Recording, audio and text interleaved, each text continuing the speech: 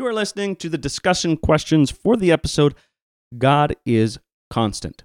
We read about the difficulty and loss of momentum faced by the Jewish people trying to rebuild the wall of Jerusalem.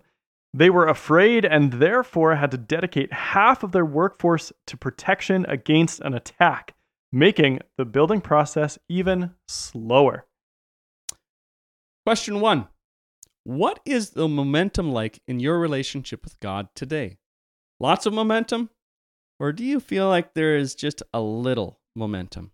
Hit pause and share. Question number 2. Do you have a place or routine where you go to connect with God regularly? Hit pause and discuss.